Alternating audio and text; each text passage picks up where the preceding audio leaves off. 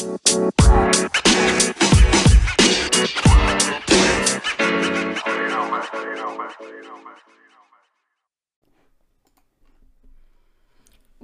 to Future Stories podcast with Cambridge Wireless, a leading international community of over 1,000 companies involved in the R&D and application of wireless, mobile, internet, semiconductor, and software technologies.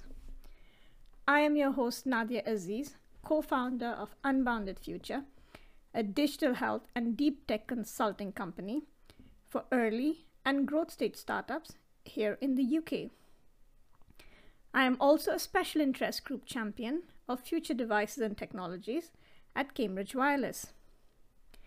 We have lined up some amazing and inspirational future makers that are disrupting the marketplace with breakthrough technologies. We hope through our show they will also inspire other creators to bring radical innovations that will improve our lives. Today, I'm pleased to host Olu Orugboh, a senior leader and seasoned professional with over 20 years' experience leading businesses through change, transformation, and migration into digital environments. CEO of Synergy Organizational Solutions, she has assisted a range of companies from startups through to high-growth scale-ups to FTSE-listed companies, both in the UK and internationally, to embrace digital technology safely whilst remaining resilient and responsive to the rapidly changing environment. Olu is also on the advisory board of Cambridge Wireless. Today, we are here to talk about the Cambridge Wireless partnership with the Cherie Blair Foundation for Women, which was led by Olu.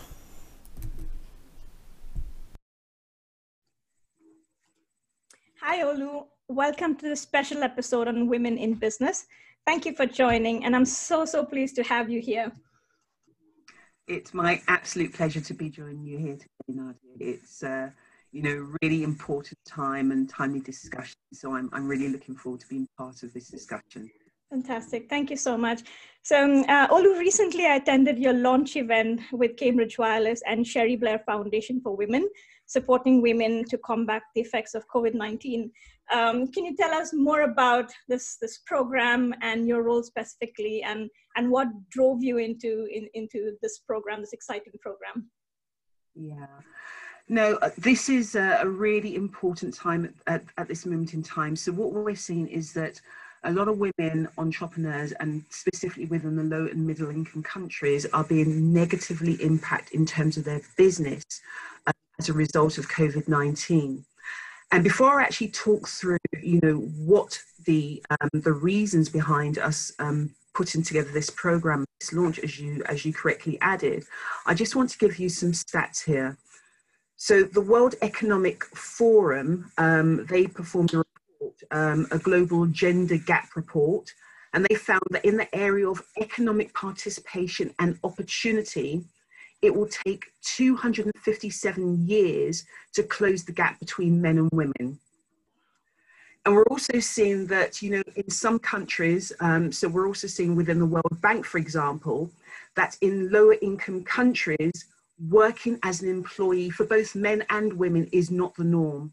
So in order to be able to support their families and their communities, then entrepreneurship and owning businesses is the only option available for many women within those societies.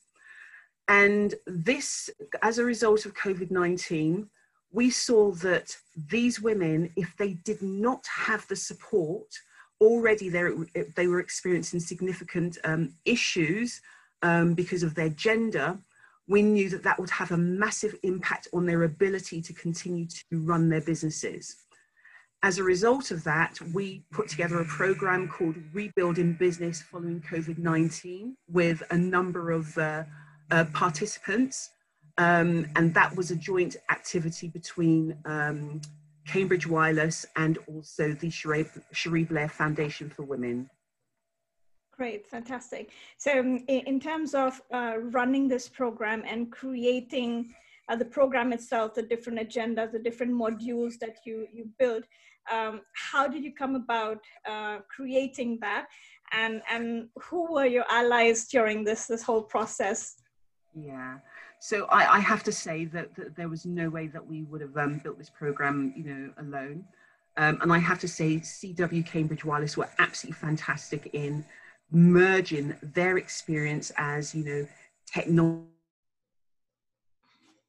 through their CW Unplugged program. And I have to thank Obi Nahar in that sense, as well as the rest of the CW team. And then we also worked with a number of women who were also passionate around doing something to help other female-owned businesses. So, for example, organizations such as SVLC Voice Training. Also, we worked with a digital marketing agency called Rubber Cheese and King's College London.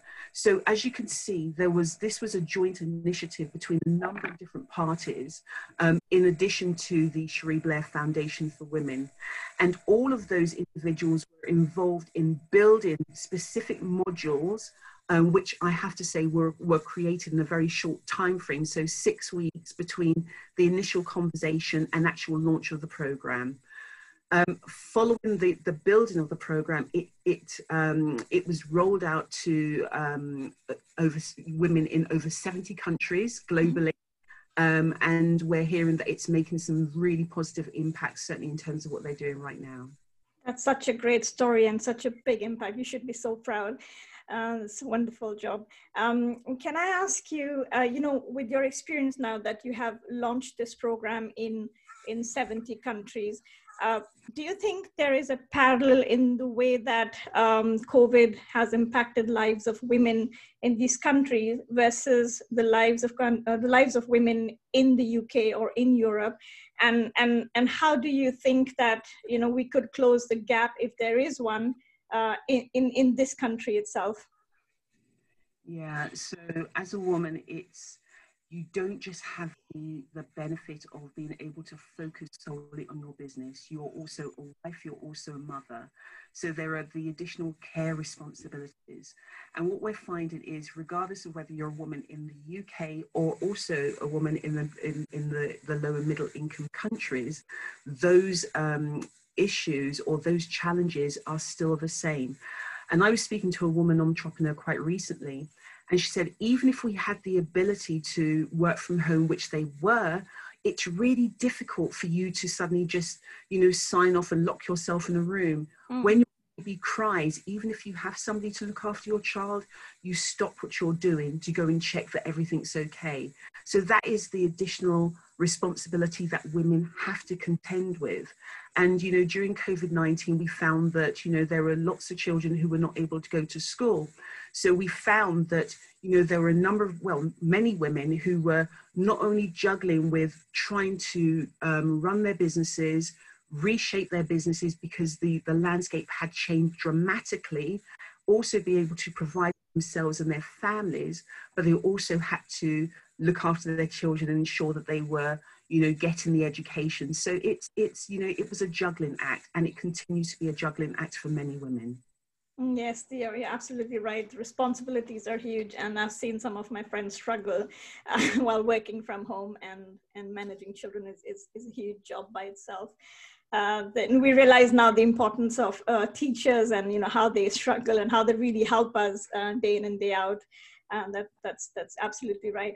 And then when coming back to the program and the deployment in the 70 countries, so could you tell us a bit more which countries were these, and did you face any challenges with the infrastructure and with how did you deploy the program itself, because you do need an army of people, and you do need an army of connectivity and so on. So what were your key challenges, and how did you overcome them? So I guess there are a number of different components in terms of the, when we produced the program, there was a lot of effort to actually build the content, which was fine. So we had that knowledge and we had that ability. We also had to ensure that we were able to create a program that could be accessed and rolled out very, very quickly. So we knew that the only way to be able to do this program was through the online capability, given the fact that there was the lockdown and social distancing that we were seeing, not just in the UK, but all over the world, specifically in the low and middle income countries, which we're focusing on. So we had to deliver this program and deliver it quickly using an online capability. As we built the program and the content, we realized that we didn't have a learning management system available, and we looked at various options. In the end, we had less than a week to actually build a learning management system. And again, this is where CW Cambridge Wireless came in on board again. And we had some of the directors from the board, Peter, who was involved on the technology side, and he was able to lead us through the development of that learning management system and ensure that it was fit for purpose. Having done that, the next stage was obviously, it was just a case of program managing it. And, you know, the Cherie Blair Foundation for Women had a significant network globally. They operate with delivery partners in country, so local delivery partners and referral partners. So that was then made available through those channels, in addition directly to the women who they had serviced in the past. So it was more a case of ensuring that those women were aware of this capability. I have to say, once it was launched, the take-up of the program was huge. We had over 1,000 women actually taking up and going through the program, which was fantastic. And the feedback has been phenomenal. One of the feedbacks that we actually received was a woman who, you know, once COVID-19 hit, she struggled for the first couple of months of COVID-19. She did not know what to do. Having gone through and looked at the Cherie Blair Foundation for Women, which was her first point of call, she then realized that they had this program, which we had co-delivered or co-developed.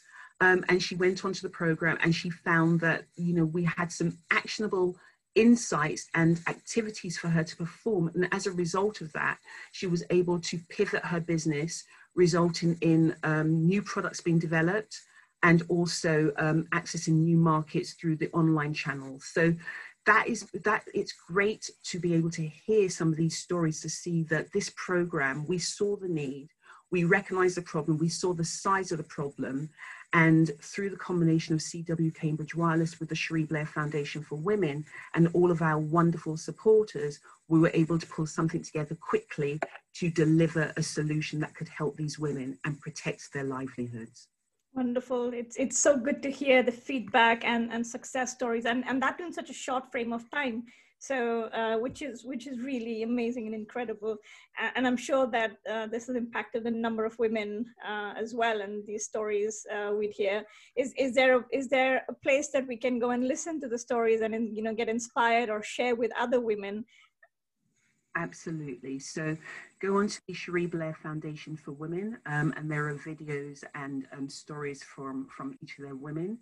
So you'll be able to hear some of their stories on video and also read their blogs as well. So, which is great. And it's great to hear that, you know, we are helping them to reshape their business.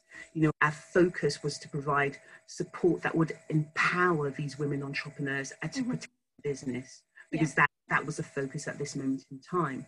And I would also say, not just to protect their business, but also to future-proof it, because we recognize that going through COVID-19 is just one adverse event. But as a woman entrepreneur or as an entrepreneur, there'll be a whole series of events that, you know, that they would have to contend with. So the program of support that we pulled together was designed to build flexible action plans that they could put in place that were not just theory that couldn't actually be applied, that they could actually take back into their businesses and keep refreshing and redoing, so that it's always responsive and helping them to reshape their business in response to what is taking place around them. Fantastic. And from this parallel, you know, you are also a woman in technology. You have your own company, and that's driving digital transformation. From my personal experience as well as a woman in tech, I see that there are gender gaps within corporations, and especially as you rise up the ranks. What advice would you give to women who are in this field, in women in technology field, and that would like to, you know, to keep pushing? And what what advice would you also give to the allies, not necessarily just women, but also the members around them to support women and to promote women and retain them in technology businesses? Yeah, I think, and that's a really good question, Nadia. It's really important not just to show women in your organization or show that you have women in leadership positions.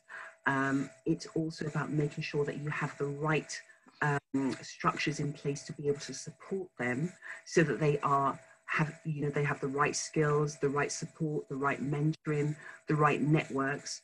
Because women, they are very capable and very competent. Technology is not just an area for boys, it's for girls and boys, it's for everybody. Yes. And as long as you're good at what you do, then you should be given the same opportunity. So I think that, organizations should create an environment that is inclusive. And inclusive means understanding, looking through the organization to look at how many women do we have within our technology company? What are their levels? Why is it that the numbers above a certain level are significantly lower in comparison to other positions? And by asking those questions, then you'll be able to understand, what it is that we need to fix in order to ensure that more women are getting to the tops of the organization, because that is really important. We don't want, we want women to be represented throughout the whole organization, even in the boardroom, not just at, at the middle and lower tiers of an organization. Absolutely. And are there any, specific practical steps that you would say, this is the one thing that you should absolutely do in your organization to help promote women?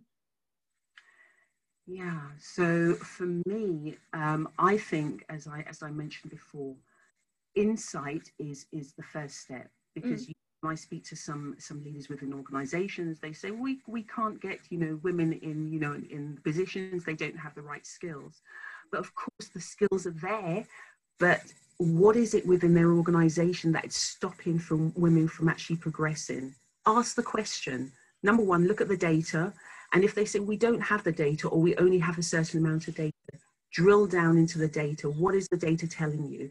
And look around your organization, and you'll be able to see, whether or not you are an inclusive organization or not. And if you're not, ask the question, what is stopping women from getting from where they are to where you want them to be on the board? What training and support do you have?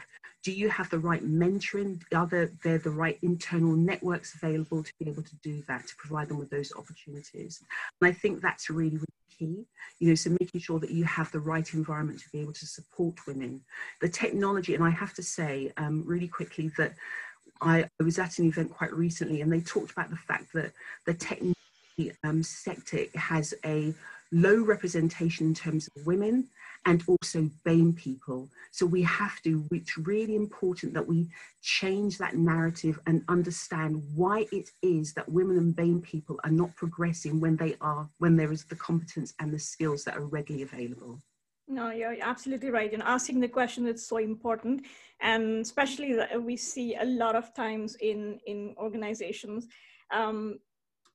we talk about diversity and inclusion, but sometimes it just remains at that level, and keep probing and keep asking and keep inspiring. I think that's really important. Mentorship and role models are important, and to have people from the BAME background, people from the tech background, being as those role models and helping people and helping and promoting other women will actually help drive that the change that we are hoping for and striving for. Absolutely, because we know that when you have diversity, at the more senior levels, that creativity. So there is numerous, a different way of thinking, different solutions. Yeah. And there are numerous research which shows that, the more diversity that you have board level, then those companies tend to perform a lot better. So there is a financial imperative to do so.